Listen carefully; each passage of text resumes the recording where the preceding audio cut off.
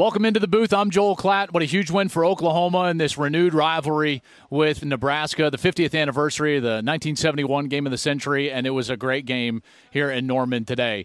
And I just want to address the Nebraska fan base. I understand that you're growing impatient. I understand that it has been tough to watch this rebuild. But I would just encourage you by stating that team is really good that I saw on the field today. Defensively, they're tough. Offensively, they played very efficient at the skill position. Obviously, the offensive lines need to clean some things up. This came down genuinely to special teams. Nebraska, you lost the game because of 2 missed field goals and a blocked extra point. That's it. It's a 7-point game. You did enough to beat Oklahoma on the road. They're the number 3 team in the country, save for the kicking game. So it is closer than you think. I understand that it's tough. I do. I get it. For 30 years, you guys finished the AP poll ranked. 23 of those 33 years, you were ranked in the top 10 to finish the season. And listen, I know you want to compete for national championships and you want the era of the Osbornes and the Devaney's back. I understand. But just understand that this was a very deep hole that Scott Frost and his staff was trying to build out of. This team is way better than they were even last year when Gus and I called their game against Ohio State. They're tougher. They're cleaner. All of those different things. It's at that moment where they're going to have a tipping point into winning some of these games. Their last 8 football games, the losses that they've had are by a total of 28 points. So they're 28 points away from having an 8-game win streak. I'm telling you, it's this close. It's a razor's edge. If they clean up just a couple of things, they are right there. So Nebraska fans, be patient, because I believe still that Scott Frost and this group of experienced players is going to have a big win coming down the stretch of this season. They're going to beat one of the following teams: Michigan, Ohio State, Iowa, or Wisconsin. I fully believe that in my heart, that they will get one of those big wins moving forward. Welcome to the Go Big Redcast, the Husker Fan Sports Show with Dave, Honky, Mac, and Boomer. Welcome to the Go Big Redcast. I'm your host, David Gaspers, and I'm with Honky. Just came back from an amazing weekend down at OU. Let me just say to Sooner Nation that you were a class act, and know that hospitality you displayed will be returned in full when you visit Lincoln next year. Go Big Red. That will be awesome to see that in Lincoln. Also with Boomer. Well, I'd just like to announce some breaking news that the American Athletic Conference had been looking to merge with the Pac-12 South, but after this weekend's football results, they decided those teams didn't add enough cachet to the conference, so that's no longer going to be happening. So. It was a really rough weekend for the Pac-12 South, and if it wasn't for USC mounting a comeback, it could have gotten really ugly, right? But it was not a pretty sight, especially at the end of the night when you're watching Arizona State go down and Utah, etc. So, but enough of the Pac-12 here. This is a Big Ten focused podcast, Honky, and Big Ten Nebraska went down to Norman and gave everything we had to the Big 12's perennial champion, Oklahoma, and almost came away with the victory. And you were able to enjoy that in person. Want to give us a rundown of the trip? Yeah, I went down there as a fraternity kind of get together for several of my friends, Jim, Jeff, Gary, and Tony. Gary and I, on the way down there, we stopped in Stillwater. Had never been to Oklahoma State before, got to see the stadium, went to the offices, got around there and everything. And then we went over to Eskimo Joe's and, had some lunchtime beers and talked with a number of Cowboy and Sooner fans. Boy, they don't like each other at all. No. And they're really not fans of each other right now. I talked to this older Oklahoma couple that were going to be going back to Oklahoma City that night. They're Sooner fans and, season ticket holders. And they were talking about how great Nebraska is. And they have this one contact, Dan Penzick. And I'm like, who? And I'm like, you're kidding me. This is like the smallest world. So Redcasters, Dave and I coached youth football in Lincoln for a number of years. We coached Cole, who, went on to be a center at Nebraska for a number of years. And Dan's a former black shirt and played for the Saints and everything. Well, anyways, this guy knows Dan and, they're going to have a party tonight at 8:00 and on the north side of the metro area. And we're invited to that. And it was so far away. We never ended up getting a chance to make it there, but he called up Dan and we had a chance to say hi to them. And that was nice. it was just a really cool football weekend. And so by the time we get down to Oklahoma City, we do the whole Husker alumni thing on Friday night, which was at Fassler Hall in downtown. Johnny Rogers, Rich Glover, Ted Carter, Herbie, all the dignitaries that were there. And we, had beers and good food. And it was just every place we went to, and we met with Sooner fans. They were amazing. Everybody wanted to talk football. It was the absolute opposite of going to Champaign. And it was just a really cool football environment. Really glad I went there. And then the game ended up being, a really exciting 4-quarter game too. So, short of the victory, it's about everything we could have hoped for the weekend. Yeah, that's exactly right, Honk. Sounds like there's a lot of respect between the two fan bases down there, apparently, huh? Yeah, no, I definitely a lot of respect. We got done with the game, and we went into like kind of their O Street area of Norman. I've never been in that before. Yeah, it's cool, huh? Oh yeah, it was real cool. And talking with a bunch of fans, and they're just awesome. They were amazing, and they're looking forward to coming up to Nebraska next year. And they were giving encouraging words of, we've been there before. We've had some down years and we know what it's like, and you'll get it back, all that kind of stuff. And we start walking back to our cars after that. And we go around the stadium, and this is like 2-3 hours after the game, and the doors are open. So my buddy Jeff's just like, here, let's go in. So why not? So we just walk right in, go right down the tunnel where the Boomer Schooner thing, runs through and then we just go on the field, just start taking photos of everything. Eventually we got shooed off by somebody, but I mean, it wasn't a big deal, and just a real good time. And right as we're leaving, Kevin Suits at 10-11, he was just sitting down, and he was just kind of taking a moment after doing all of his work during the day. And it was kind of neat to see him. I went up and talked to him. We've interacted on, social media before and everything. And it was just kind of cool. Like he was just kind of taking a moment to enjoy this empty stadium, as we all were, it's just kind of being fans for a second, just the fans of the sport. And we start talking to him. And I brought up Dave, Michigan State, who we play next week. Yes, we do. We have our own little story that kind of involves Kevin in a weird way. We stayed at the worst hotel, and I take credit. I got it for us. Yes, you did. It's a name brand hotel. I won't call them out on this. Why not? Okay, Days Inn. So, yes. And they deserve it. It was $33 a night. And I should have told you something, Honky. Well, I was like, how bad can a Days Inn, like, all we need is a clean place. I mean, $33 a night. It was going to be Thursday, Friday, Saturday night. Well, Dave, you can go on. How was it? It was the worst hotel of all time. And Honky, you've actually had a lot of bad hotels on any of our trips. You're not good at booking hotels, but this one in particular appeared to be very close to being shut down. It should have been barely occupied and barely had employees that were doing anything there. It felt like you were in a murder scene at times. I think your room was next to a former bedroom or former hotel room that had been turned into their breakfast buffet of some sort. So you had all that noise right there. It smelled so bad, and there were bugs and everything everywhere. And then part of the hallways didn't have any carpet. Anyways, we get out there that Saturday morning, we wake up and we're going to get ready to drive down to the football stadium. And lo and behold, there's Kevin Suits and someone else from 10-11 like filling up their vehicle to go down there. And he is filling up. He just looks at me and he just shakes his head. And I'm shaking my head. And we're all like, this is awful. I brought that story up to him. He just starts laughing. He said that he had just told someone in the press box about that exact same thing since they're, planning their trip there. That night, they didn't even go back. They were supposed to stay the night after the game because it was a night game. They just drove back through the night. That's how bad the place was. So anyways, it was a good weekend. We really enjoyed it. It was a fun time in Oklahoma. And that's good. With a nicer hotel, I hope. Yes, much nicer. We were in downtown Oklahoma City, and the food was great. The drinks were great. Everything was great, except for the game at the end result, right, Boomer? I mean, a lot of folks would not have predicted a 23-16 game.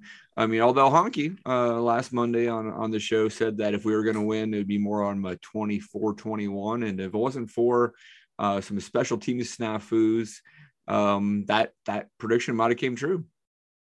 Yeah, snafus is being polite there, Dave, but we'll address that later. It's almost as bad as the Days in Lansing. Yeah, they're on similar par. I think the Yelp reviews for both will be similar this week. But no, you're absolutely right. The game was way more, I think, exciting and close than pretty much anyone anticipated. Heck, if you went down the Husker Max predictions for the game, nobody had anything close to that. And there's a lot of great positive takeaways we'll talk about from that game, and a few of the negatives that keep rearing their heads. But I think it's never great to lose, but if you're going to lose, at least it wasn't an embarrassment, and you fought the whole game. So definitely positives there. Yeah, I mean the negatives ultimately I think lead to a loss, but from a learning what the team is about and what they have in them, we did learn a lot of positives out of that. So, and you got to watch all 4 quarters with interest. That's nice too. Yeah, I think that's an area where you saw the improvement. It felt like we played a full game, and we've heard this a number of times. It wasn't a victory, but it was a moral victory. You can't have too many moral victories in a year. In fact, I'd go as far to say you can't have 2, but we can have 1. And now it's time to start getting some real victories. Yeah, absolutely. Well, let's break down the offense and defense and also talk a little bit about the Spartans here. And now, scoring explosion, the offensive breakdown. Just going to continue to harp on the guys. If we play with speed and precision, we got enough talent to be in every game that we play. This league's tough. We're going to have 8 conference games. I think 5 of the 8 are ranked right now. I don't think there's a team that we can't play with and aren't going to have a chance against. But if you don't play well, any of them can beat you. And that's kind of where we are. That's kind of where the league is. So mistakes get you beat. They've gotten us beat too often, and we need to keep being intolerant. All right, Hunk. Offensive breakdown time. Scoring explosion. We saw one of the best games that Adrian Martinez has played at Nebraska, I think. I don't think that interception was too much on him. It was a 4th down and ultimately served as just as much of a punt as anything else. Outside of that, I mean, I think I saw somewhere where he was perfect from like completions inside, 20 yards or less. I mean, ended up going, I think only had 6 incompletions all day, played a really good game, even though he was harassed. Just didn't get enough points across the board, right? Yeah, and harass is a good way of saying it. Mac and I last week, we had, our critique that we got some negative feedback from people on it. We got some real positive feedback on it too from some people as well. We were a little bit harsh at times on Martinez with his pocket presence. And as I listened to it, I always try to think that we're fair in how we critique. The one part that, if I could clarify it, I would say if he doesn't have great pocket presence, it could be understandable after 4 years. That guy has run for his life a number of times. For the last couple of years, he also had snaps that were inconsistent. That's gone away this year, so that's helpful. But that guy played his balls off. I don't know how else to say it. He just played an amazing game, I thought, on Saturday. Of course, I would like to have seen a little bit more option for what it's worth. That didn't happen. I got to watch a lot of option actually in the Florida-Alabama game afterwards, and Florida ran it all over Alabama. That's exactly what I'd like to see, to be quite honest with you. So it is possible in this day and age. But besides that, I just thought that he was so cool and so calm in those conditions. I mean, he looked like a 4th-year player out there, and it showed. And he made some big plays. We had 3 plays of 30 or more yards. Oklahoma had none. And you say that before the game, and, I don't think people would believe you. The offense, I wrote things down here. I've got 2 columns, the good and the bad, and we can kind of go through each of them. I'm sure you guys have the same. There's a little bit of both, but as far as Martinez went, I don't have a lot of bad to say. No, absolutely. I mean, I think, obviously you would have loved to have seen more points on the board, but I don't think that was Adrian's fault. Boomer, that offensive line is not giving Adrian a lot of time, and it's not opening up a lot of holes for those running backs either. Do you see any way that there's a solution for that in the remaining 8 games? That's going to be tough at this point. Maybe you shuffle a few players around. They're trying to do some different things. Now that you're getting, all the tight ends back, so you have a better chance to, maybe have some different Prohaska, and there's a blocking tight end. Prohaska, and there's a blocking tight end. That may open up a few options there. At some point, you just kind of are what you are. And it's either going to take some kind of experience, and hopefully, in Big Ten play, they'll be getting plenty of that, I imagine, in the trenches, because that's what the conference is known for. But Yeah, I mean that's just with our line what it is, that just shows what Martinez means to this team. Because if you didn't have him back there, if you just had some average quarterback, just imagine where we'd be as a team this year. And I would say imagine where some of our opponents that we might be playing these last 8 games, imagine where they would be if they had Martinez as their quarterback. That could be a scary thing in some ways. I mean, he's playing at a pretty high level, and we're seeing him can make some completions now that he has receivers that I think are pretty quality ones, like that route that Betts caught along the left side, that went for 50 yards. I mean, he just beat the defender right off the line of scrimmage, one move, and showed the speed. We didn't have guys doing that a year ago, and that includes a guy that's at Kentucky right now. And then Omar going across the middle. And then those tight ends are starting to show up. We have to find a way when we get down into the red zones to score more. That's clearly, right now we've had 19 red zone possessions so far, and only 15 of them have led to scores, and only 12 of those have been for touchdowns, so that's got to be a better percentage, right? Yeah, and I pointed this out today in our text thread with Sam McEwen in his rundown of the game, where he looked at yards per point. It's a metric that I like to use. Phil still has it in his magazine, and I think the offensive number that we have is 19.6. We have to move the ball 19 and a half yards to get a point. So that means I think Sam calculates 137 yards per touchdown or something like that. Yeah. And that's just not good. I mean, like I was looking at Phil Still and looking at Alabama is at offenses where they've scored a point every 10.8 yards and stuff like that, right? Typically a really good top 25 type offense is probably 12 or 13 yards. But I mean, 19 and a half is just abysmal. And that was, including games against Fordham and Buffalo. That's your concern, is like how low could you possibly go on that? Now, I think it might just balance out here a little bit by finishing drives, to your point, Honky. I mean, we're moving the ball. We just got to finish drives. Yeah, that would be your bigger concern, right? If it was that same yards per point, but we were only getting 300 yards in a game against those opponents, that would be one level of concern.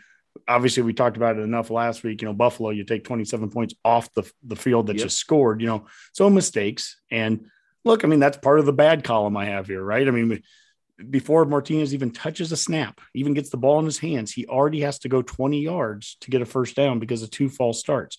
But like we said last week, when Mac and I were being critical, we were like, we make it so damn hard on ourselves. And then we accomplished it. I mean, it's 1st and 20 and we get the first down. You got to give them credit for that, but you got to stop putting yourself in those positions. I mean, that's being a broken record there, right? We've got to stop making those mistakes. Yeah. We get into the red zone areas, and they did some different things this week, specifically with the tight ends. Some of that is getting healthy and getting Vokalek back. Some of that, like you mentioned, Dave, was adding depth by bringing Prochaska in there at number 46, and all of a sudden he's your left tight end. And I love that. That's great. We talked about that in the preseason, getting under center and having unbalanced lines and just getting in some big sets. We want to run the damn ball. We have hats that, guys like to wear that say run the damn ball on it, and yet we don't hit 100 rushing yards this last week. We're at our best running the football when we get 2 backs out there somehow. Whether it's under center and it's 2 backs, or if it's 2 backs in the shotgun with 2 actual running backs, or it's Torrey or somebody, orbit motioning into the backfield, that's when we've been at our best with 2 backs. Even to the extent of the touchdown run that Martinez had, it was only 1 back, but that back was the lead blocker for Martinez. Yep, so it's essentially 2 backs. Yep. That's when we're at our best, running the ball consistently.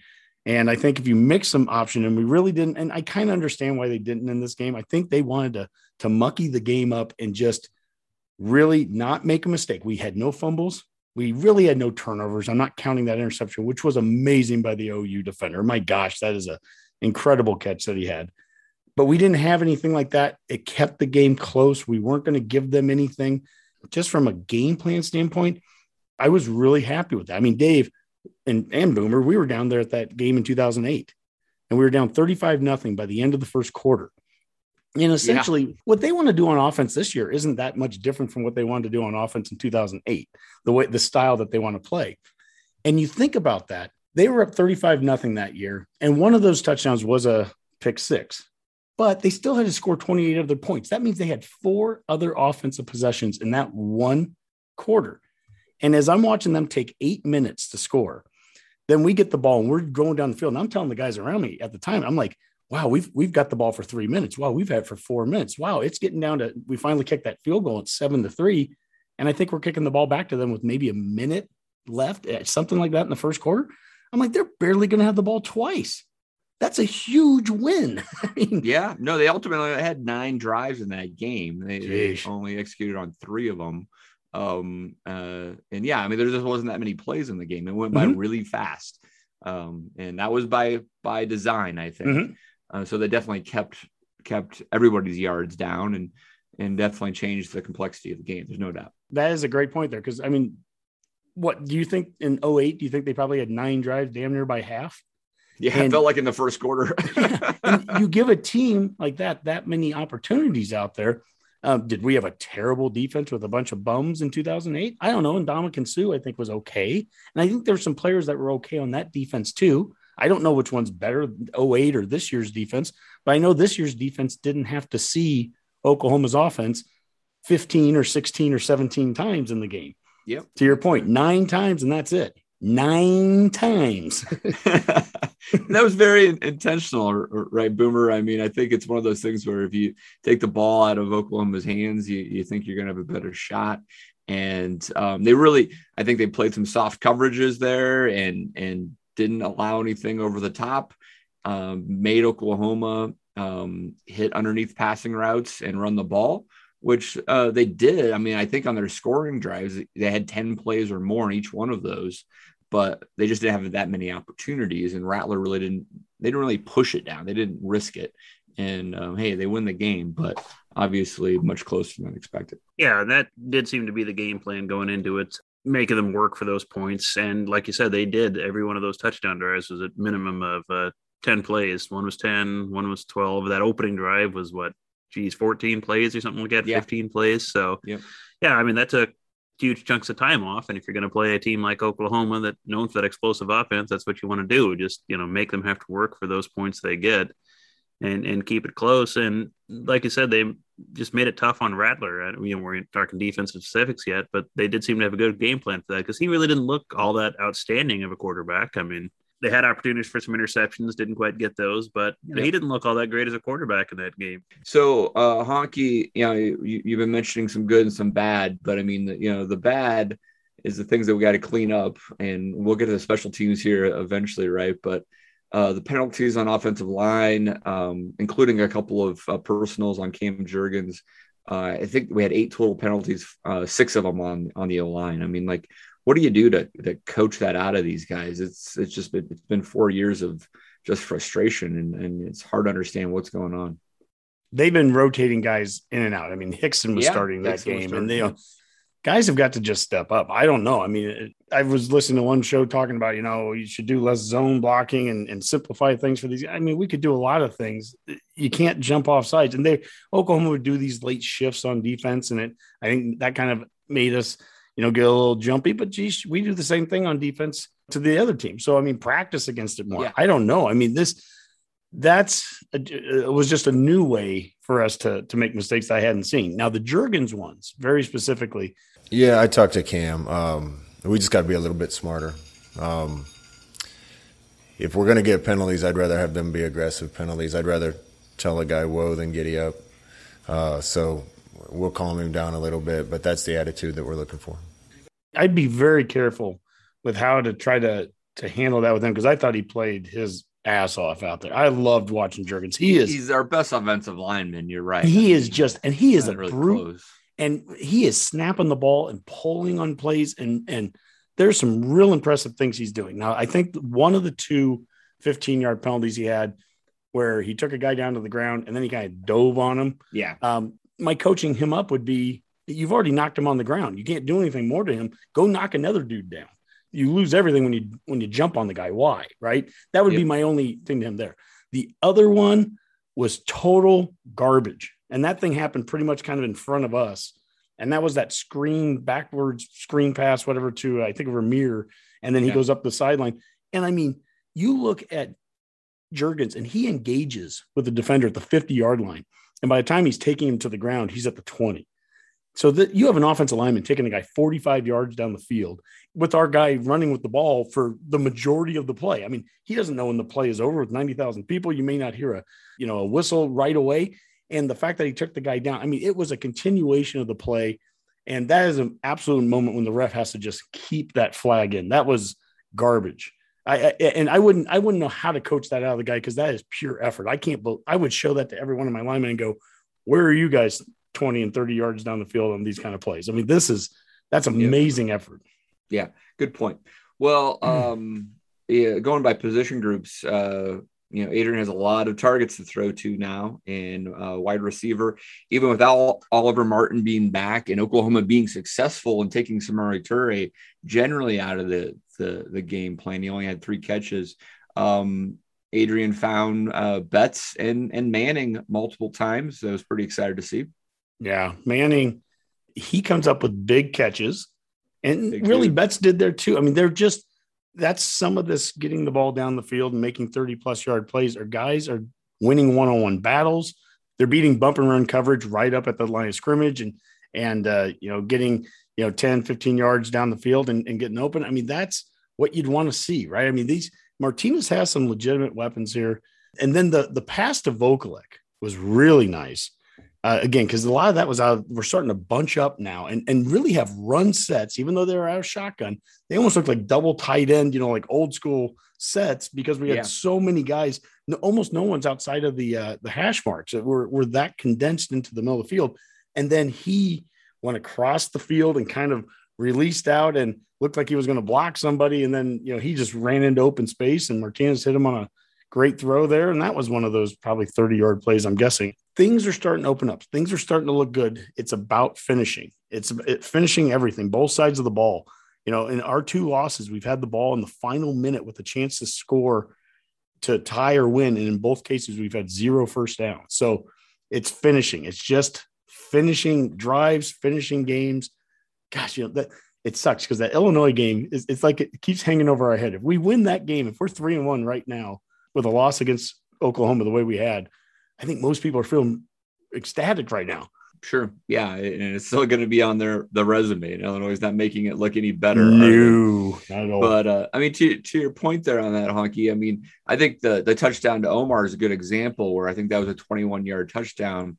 It might be easier to be taking those shots at the end zone when you're, between the opponent's 40 to 20 or so, right?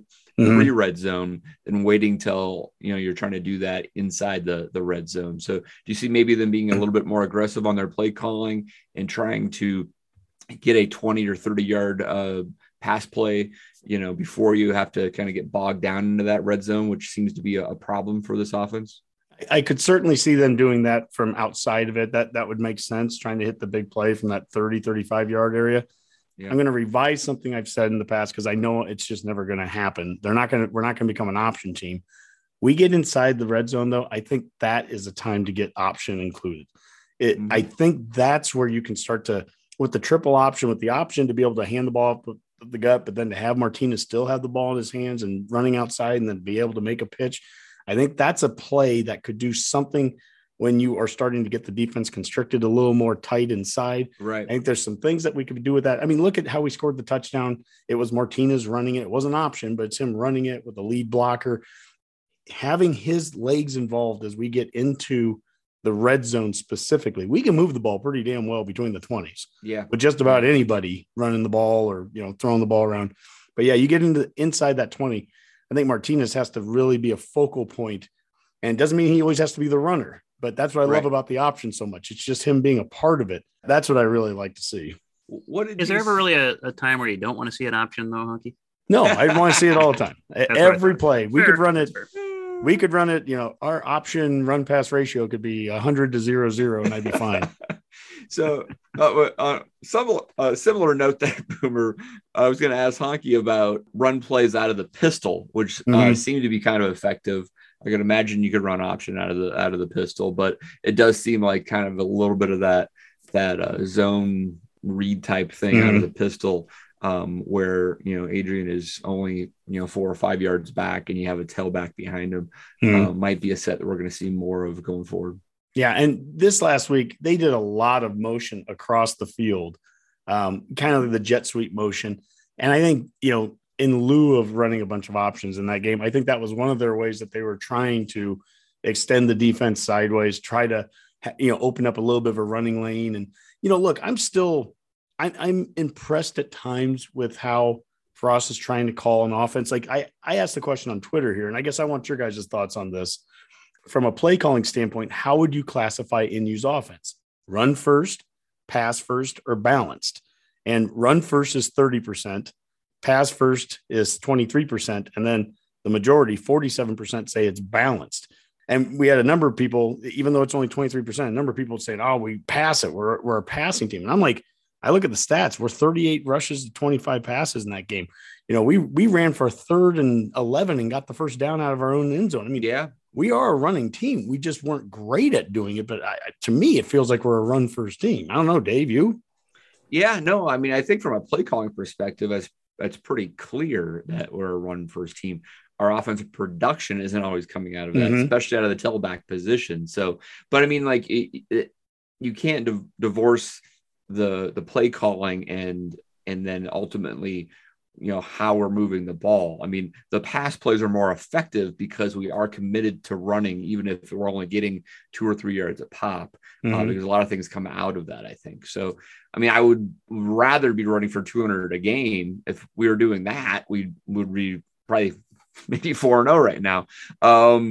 But it's hard to deny that the passing is more effective when you have some commitment to calling run plays. And although you think it's arguable that some of our running numbers are slightly inflated because they're pass plays that just kind of break down and Martinez has to scramble for his life, and in some of the earlier games especially, do you think that skews the numbers a little bit? He's definitely our leading rusher, right? He has almost 3 years of running. So and about that, and about 150 of them, to Boomer's point, on 2 specific run plays that were long breakdowns from the pass. I 100% agree with that. It's time to throw the bones. We got to keep stacking games like we have. We left 3 interceptions, potential interceptions. And I think we left like 4 or 5 sacks on the table against Oklahoma, which sucks. That's could have beat them with that. Everybody's crucifying Culp for missing kicks, but I mean, if we're counting kicks, they missed one too, and we still would have lost by a point if we made ours and they made theirs. So. He's getting a lot of flack for that. Defensively wise, we missed a lot of opportunities with that. So I feel bad for the kid because we need to put that on ourselves so he just doesn't get under a microscope. We missed a lot of opportunities that we didn't capitalize on. So, like I said, becoming that elite defense that we want to, we can't miss those anymore. All right, guys, let's transition over to the defense and talk about the black shirts. And I only gave up 21 points to a very explosive, or at least expected to be explosive, Oklahoma offense. So their continued run of good play. They weren't perfect though. There was missed tackles out there and some 3rd down conversions that was maddening. Spencer Rattler didn't have a great game, but he did convert some of those key 3rd downs. Honky, what were your thoughts about the defensive performance? At the end of the day, holding OU to their lowest point total in 68 games speaks enough to what that defense did. They played a very solid game across the board. They were very consistent. They never gave up the big play. I have a good and a bad column, just like I did on the offensive side. And I think everything that the good side is, making tackles and not giving up big plays. And on the bad side, it would just probably be that we didn't quite make a big play once or twice. That's all we need in a game that's that tight. 1 interception, 1 fumble, right? 1 3rd down getting off the field. That last drive, when they got the ball with about 6 minutes left. Yeah, I think they had a 3rd and 10. I think they had a 3rd and 7 they converted. And every time you convert a first down, you're basically taking another 2.5 minutes off the clock.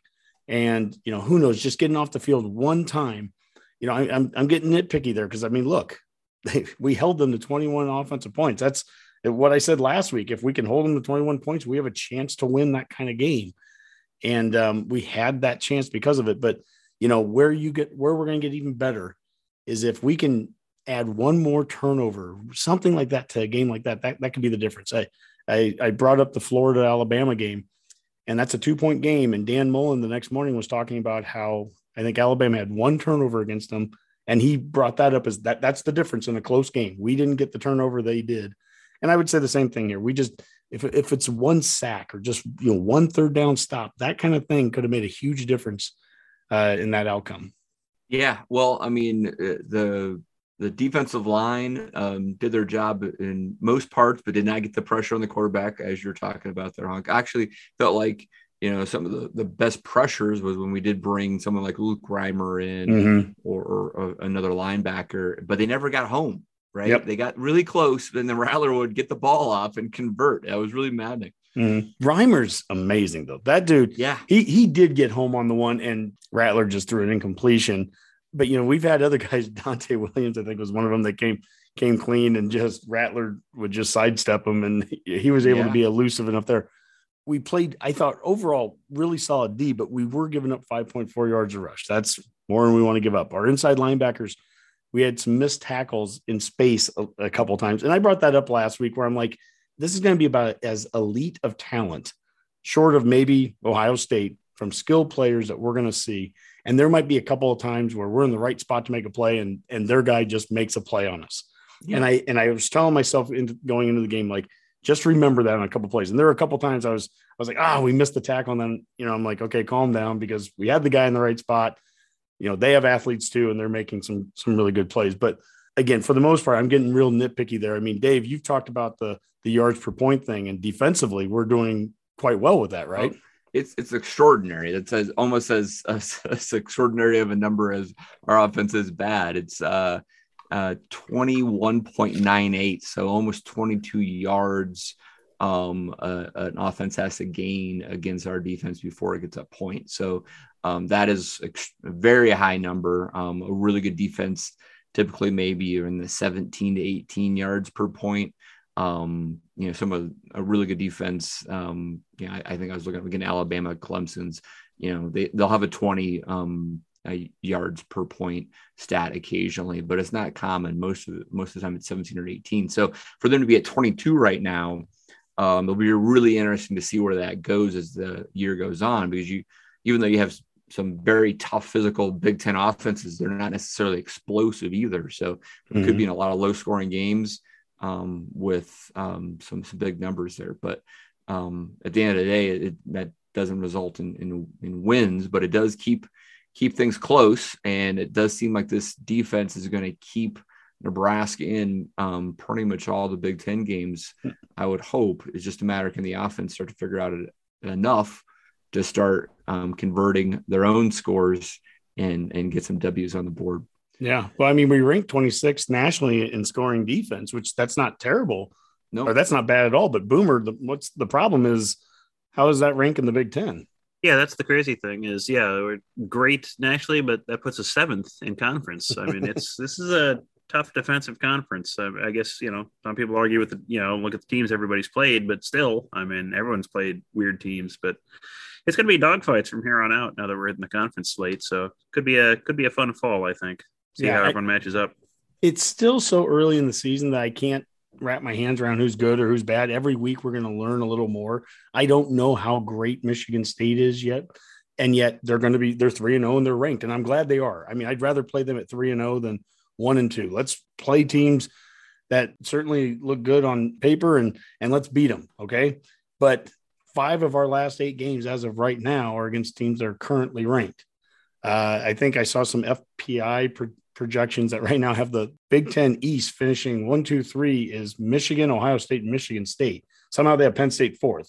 But point is, and by the way, 7th, guess who's 7th in their projection of the East? Dave?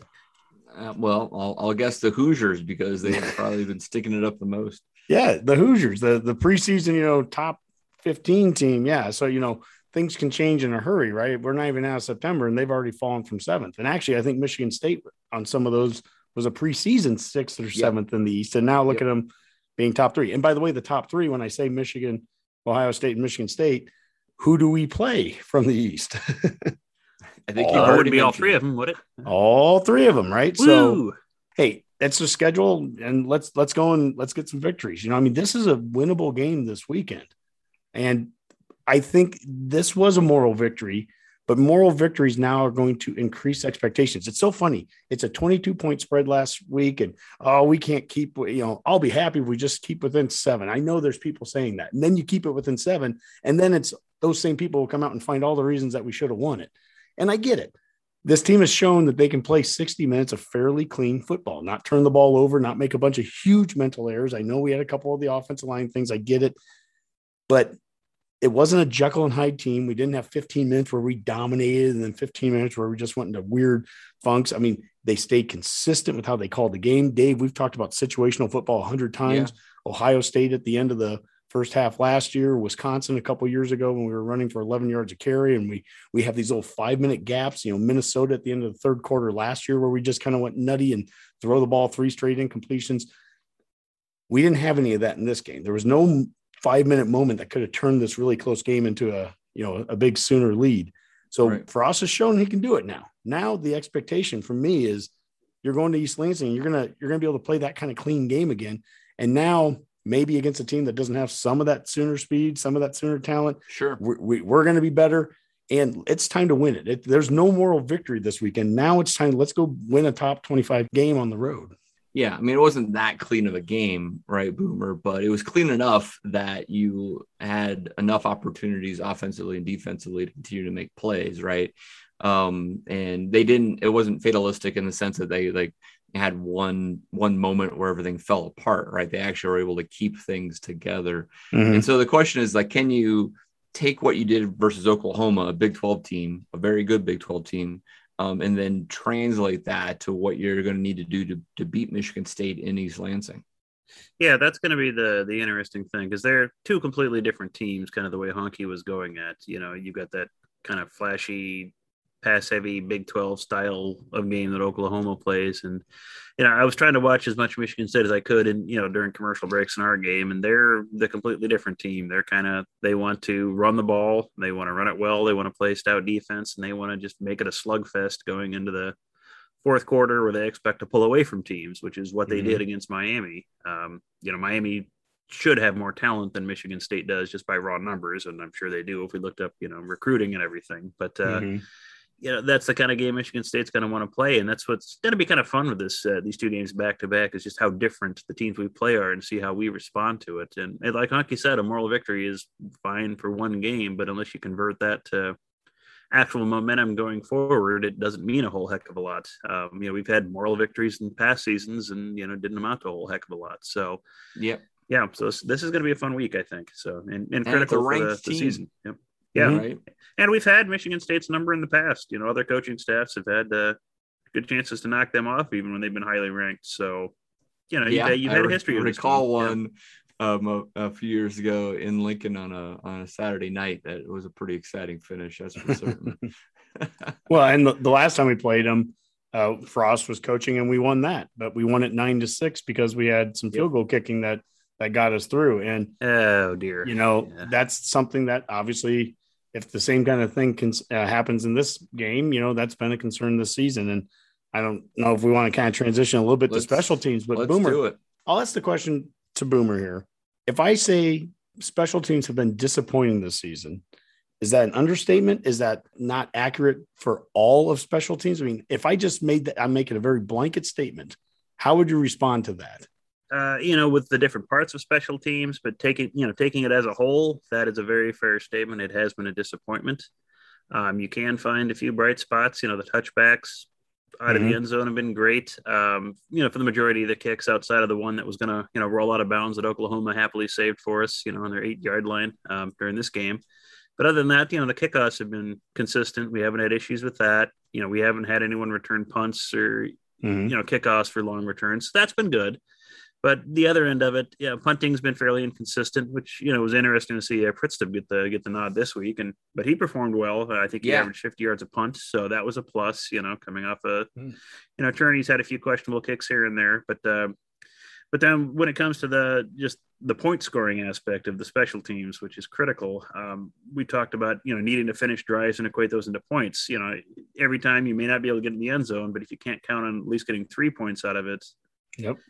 That's what boosts those, yards per point numbers way up. If you're just having meaningless drives and then no points, that's going to skyrocket. And for whatever reason, we've just seemed to lost our ability to kick field goals this year, right? We're 3 for 8 on field goals. And don't want to be too harsh on any one particular player. I don't begrudge anyone for missing a 50-yarder. That's not an easy kick. That's right. Yeah, one but once of you those get field into goals was once you get into the 35 range, you need to be making those. And right now, I think we're like 1 for 4 in that 30 to 39 yard range, and that's going to cause a lot of trouble. And then that extra point, normally 1 point isn't such a big deal, but when you get some momentum and then you just let Oklahoma steal it right back by getting 2 points because your line got just completely blown up. Yeah, that was on the line there. Yeah, that wasn't the kicker's fault there either. That was just, and that wasn't special teams though. It's a special teams thing. But yeah, and I didn't even realize being in the stadium. I didn't realize that wasn't Culp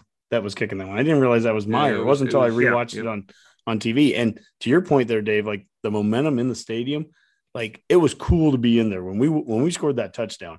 And I mean, there were Go Big Red chants, and there was a lot of Husker fans in there. They were loud. And then when that thing got blocked and they returned it, and all of a sudden, it goes from what's supposed to be a 14-10 game and it's 16-9, which is a weird score. And we've had that now in multiple games, Illinois and, bad things are usually happening if the score is 16-9 for some reason. Something goofy is happening. But they run that thing back.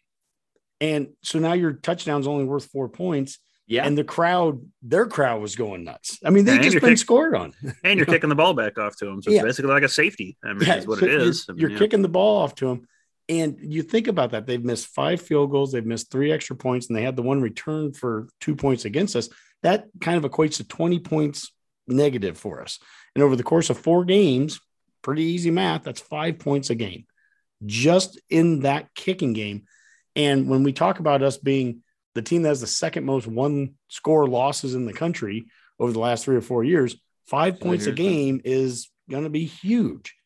Mm-hmm. And that's what we're doing right now, just through four games. But the reason I asked you, Boomer, the way I did was, and you broke it down nicely.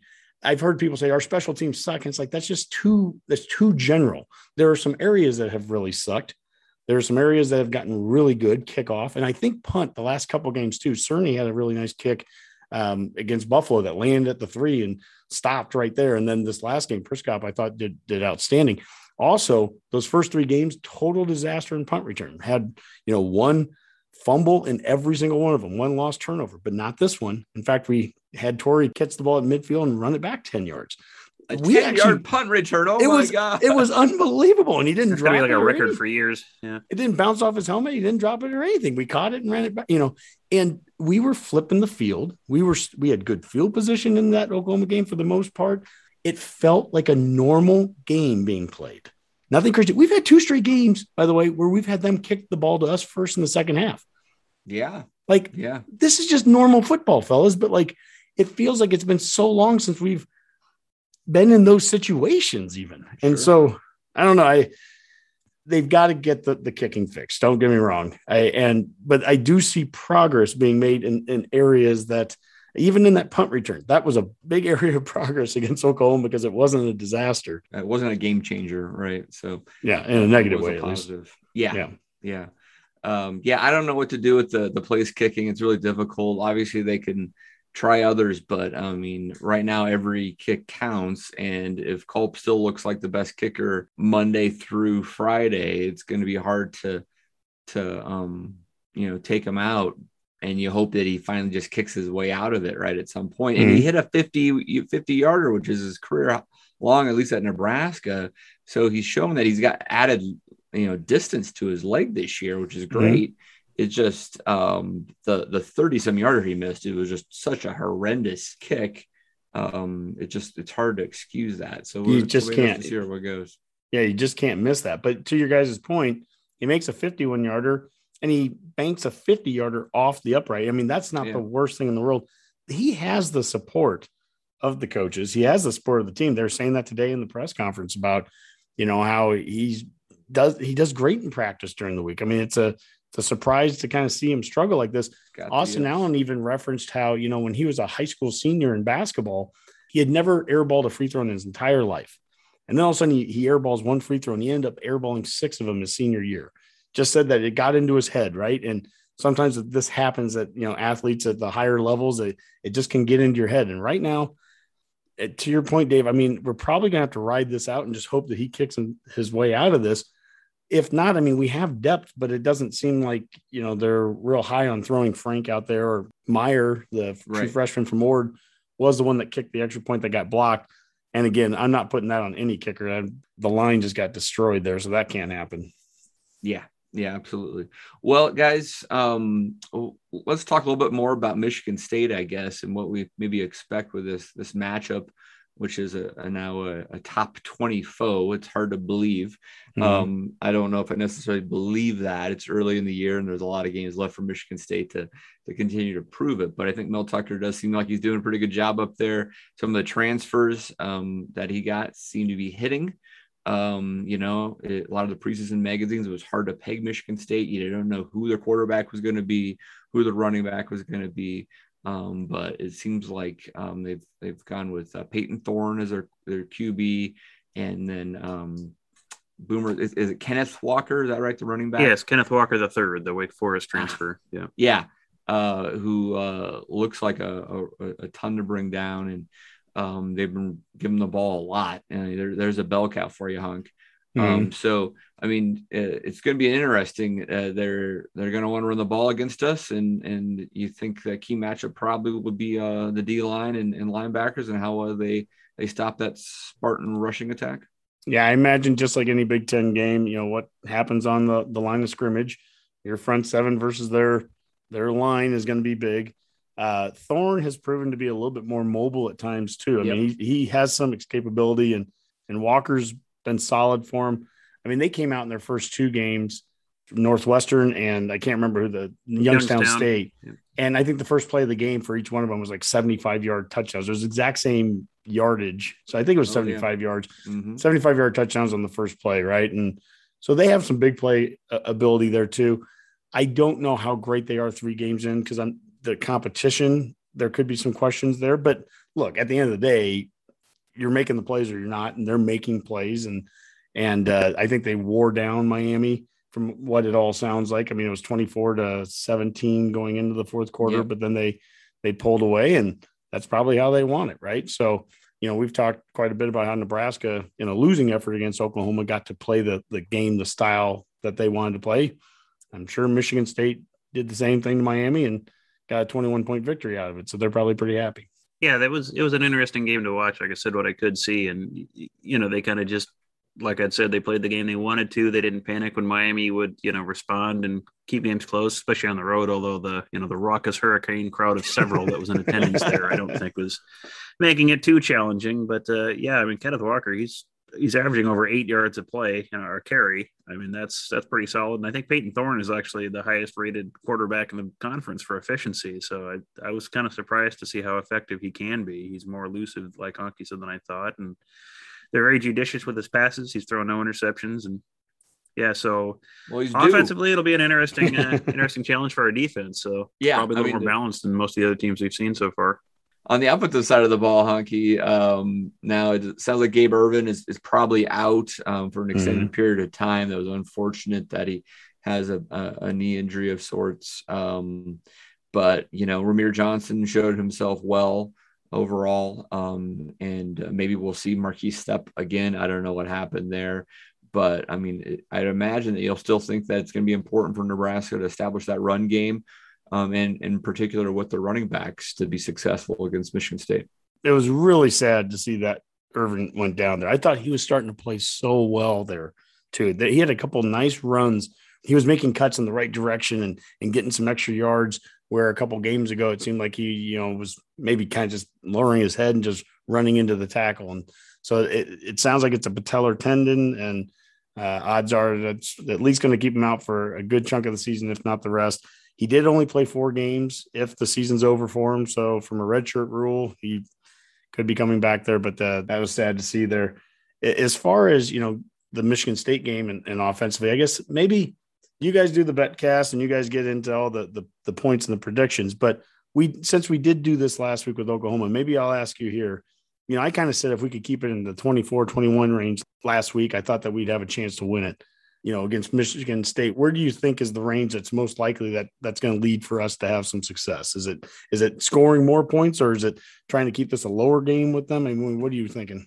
Last time I checked, it's important to score more points, more points than your opponent. So, well, definitely score more points. But are we trying to? Is this a shootout? Is this a low scoring game? Well, I don't necessarily think it needs to be a shootout. But I mean, the bottom line is that we have to score more points, no matter however you do it. Sure. I mean, you score 16 points versus Oklahoma is just not going to get it done that often.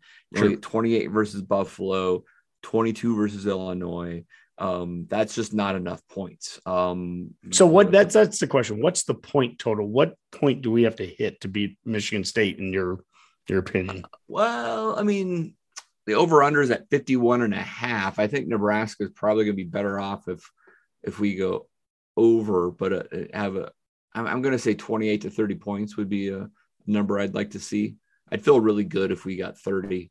I don't think Michigan State would be able to score. But you look at our defense, and on average here they can hold down a Power 5 team to below 21 points. It seems like so. You just got to give yourself some cushion there. So I would much rather be in the 28 to 30 point range. I feel like we're going to win a lot of games if we start scoring 30 points a game. Yeah, and I feel a lot more comfortable with that 30 points, especially if we can get out to kind of a decent size, maybe a lead on them and make them actually have to try to throw a little bit. They're going to want to run the ball. So anything you can do to make them have to try to pass more than they would probably be comfortable with, I think is good. And you'll be able to do that by scoring more points. So I would agree with Dave. If you want to hit something in the low 30s, and I feel a lot more comfortable with that, because if this turned into, one of those 21-17, slugfests or even less, then it's a lot more questionable, because you're playing to whatever game they would want to play, I think, more likely at that point. So yeah, trying to actually get to a fast start, which is different than last week's game. We were happy at 7-3 at halftime. But in this week's game, getting out to a fast start, us having some of those early big plays, Michigan State talking about how they got off to fast starts in a couple of their first games, not allowing that to happen, us getting a 7-point lead, us getting a 10-point lead, being up 2 scores, how that can start to change how the opponent starts to play the game. That really is the difference. And, hopefully that's something that we can do here in the first half. Yeah. We're talking about the yards per point statistic, and the fact that we don't finish drives. Look, if we just simply finish some drives in this game, we should be able to get to 30 points. We're moving the ball well enough to produce more points than we are. So if we could just figure out how to actually get the ball in the end zone. We're having enough successful drives to do it. And so it's just a matter of getting over the goal line, literally. That's going to be the difference in the game, is if our offense can produce. I feel like our defense is going to keep us in this game. I don't think Michigan State's going to run all over us or anything like that. They're going to try, but I think we'll be able to manage that. But if our offense can respond and finally put enough points on the board, we can get a victory. And really, we should want some revenge against Mel Tucker anyways. So a little more juice to the game too. Yep. 17 points is not enough of a opening first half lead against Mel Tucker. So yeah, if we're up 17-0 at half, I don't know if I'm feeling good or not. This week. Hashtag see you red out. Yeah, that's right. All right, Honk. Anything else you're looking forward to in particular? It's a night game finally, right? So it's a little bit different of an experience here. You'll be able to watch some college football beforehand, and then hopefully, the raucous crowd there in East Lansing will just be so difficult to play in, right? I don't know how to deal with a night game at this point, and now we're going to have at least 2 in a row. The Oklahoma game builds some momentum, even in a loss. It's built some momentum. Some of the real Frost naysayers at least have been kind of quieted a little bit this week. It's hard to get real hard on the team when they overperform most people's expectations. But by doing so, you raise the expectations. I have higher expectations now for this team after that loss than I did before it. I expect to see certain things that I was able to see last week, and I want to see it again this week. To win a game like this, to go 3-2, to stay above 500, and to come home, to come back to Lincoln with 5 of 7 games remaining on your schedule at home, to play Northwestern, you can start to envision how we can get some of that momentum. I do feel like this team is starting to turn a corner. They have to finish. They've got to clean up a couple of the things that we just talked about, the penalties on the O-line and some of the special teams kicking there. But my goodness, there are opportunities left here with this season to undo, I think, the Illinois funk that it was a terrible start to the year, but you got to win a game you start to win a game like this. I can see excitement. I could see excitement in the Northwestern home game with us coming home after a victory like this. Sure. You think about that. You start the year off with the sellout streak and how, the red carpet treatment and all that stuff to try to get the sellout streak. Think of how exciting it could be to be in Memorial Stadium for Northwestern for homecoming when you have momentum leading up to the game. That is something we haven't had for a while. And so this week's huge. It really is. I mean, I think we talked about how important this game was preseason, even just in the sense of you can't have a letdown after Oklahoma. Mm-hmm. And if you're going to get to bowl eligibility, you have to win this game really in many ways. Mm-hmm. You have to beat Michigan State and then beat Northwestern, be 4-2 with 6 to go, because then you really do have the meat of your schedule where you are playing Michigan, who now looks better than expected. You get a Purdue game where you better beat those guys to get your 5th win. And then you're going to have to, whether it's Michigan or it's Minnesota, who thumped Colorado this week, or it's Wisconsin or Iowa or Ohio State, you got to get another ranked win probably what it comes down to, right? You need essentially probably 2 wins against ranked teams here in the back half of the schedule. Yep. And that would be momentum building, right? I mean, there's no doubt about it, right? Yep. But And that's why this last week is so important, because, you've gone into the number 3 team's home stadium and taking them down the wire like that. That has to be an encouraging moment for the guys. They have to be watching the players film and have to believe they can get something done, right? It has to be.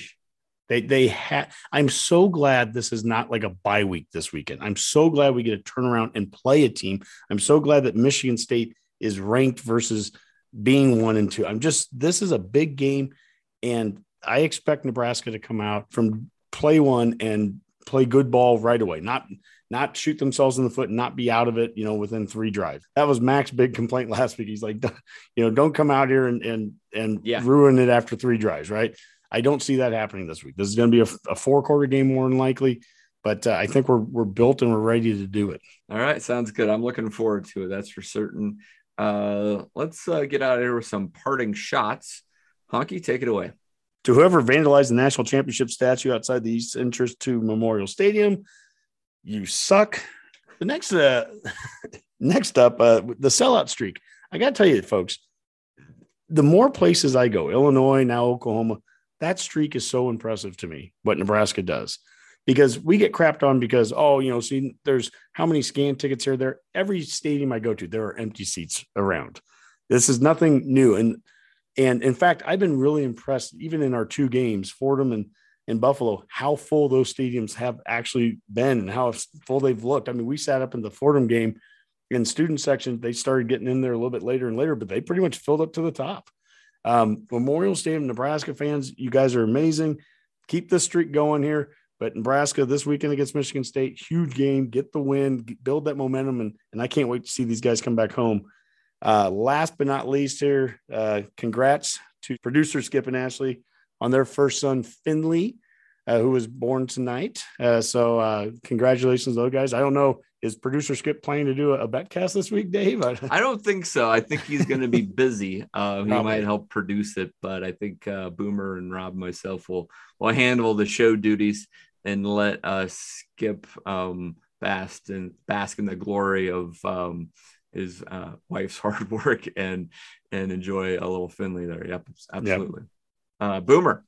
Okay, well, first off, it's nice to see Skip can use that to weasel out of his job duties here, but whatever, that's fine. We'll pick up the slack. First thing, no paternity leave at all on the Go Big. Yeah, I suppose. Darn Family Medical Leave Act stuff. All right, whatever. But just wanted to first off mention to you guys that unfortunately it does appear that the Days Inn in Lansing has been closed permanently. So I did a little Thank looking God. into that. And Has it been demolished is the question. I think it would be Should have been best just kind of checking at the Yelp reviews. It had 11 reviews and each one was 1 star. So yeah, it was a quality establishment. Just reading one is easily the worst experience I've ever had in any hotel ever. It can't get worse than this. Staff was slow in that place, dirty. Sheets didn't fit the bed. Is that Pillows. Honky? Yeah. And then some people said how many roaches they had to kill on the way. And then Can I just say again, one person even said, $33 a night.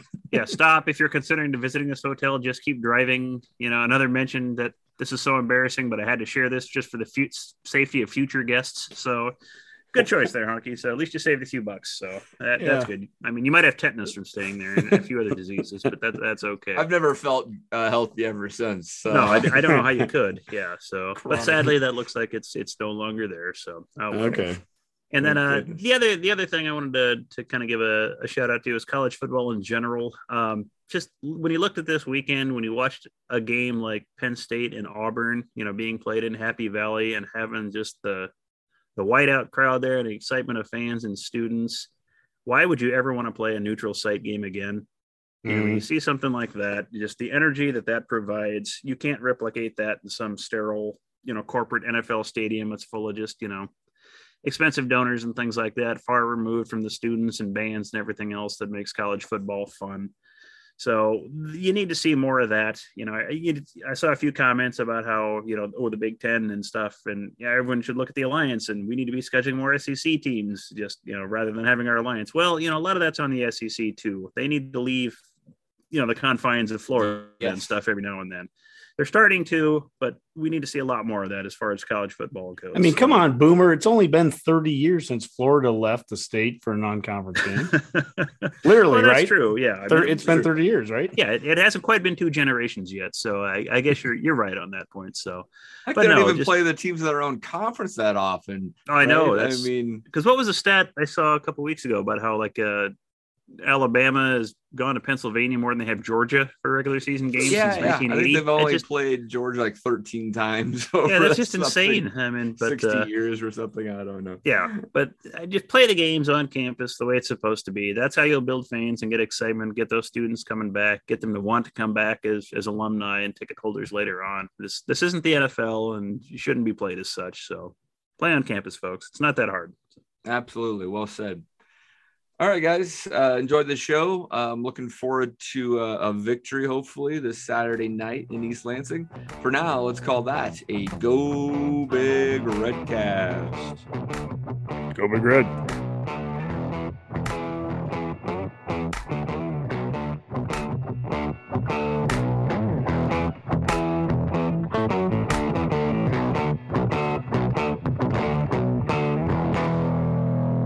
A Huda Media Production.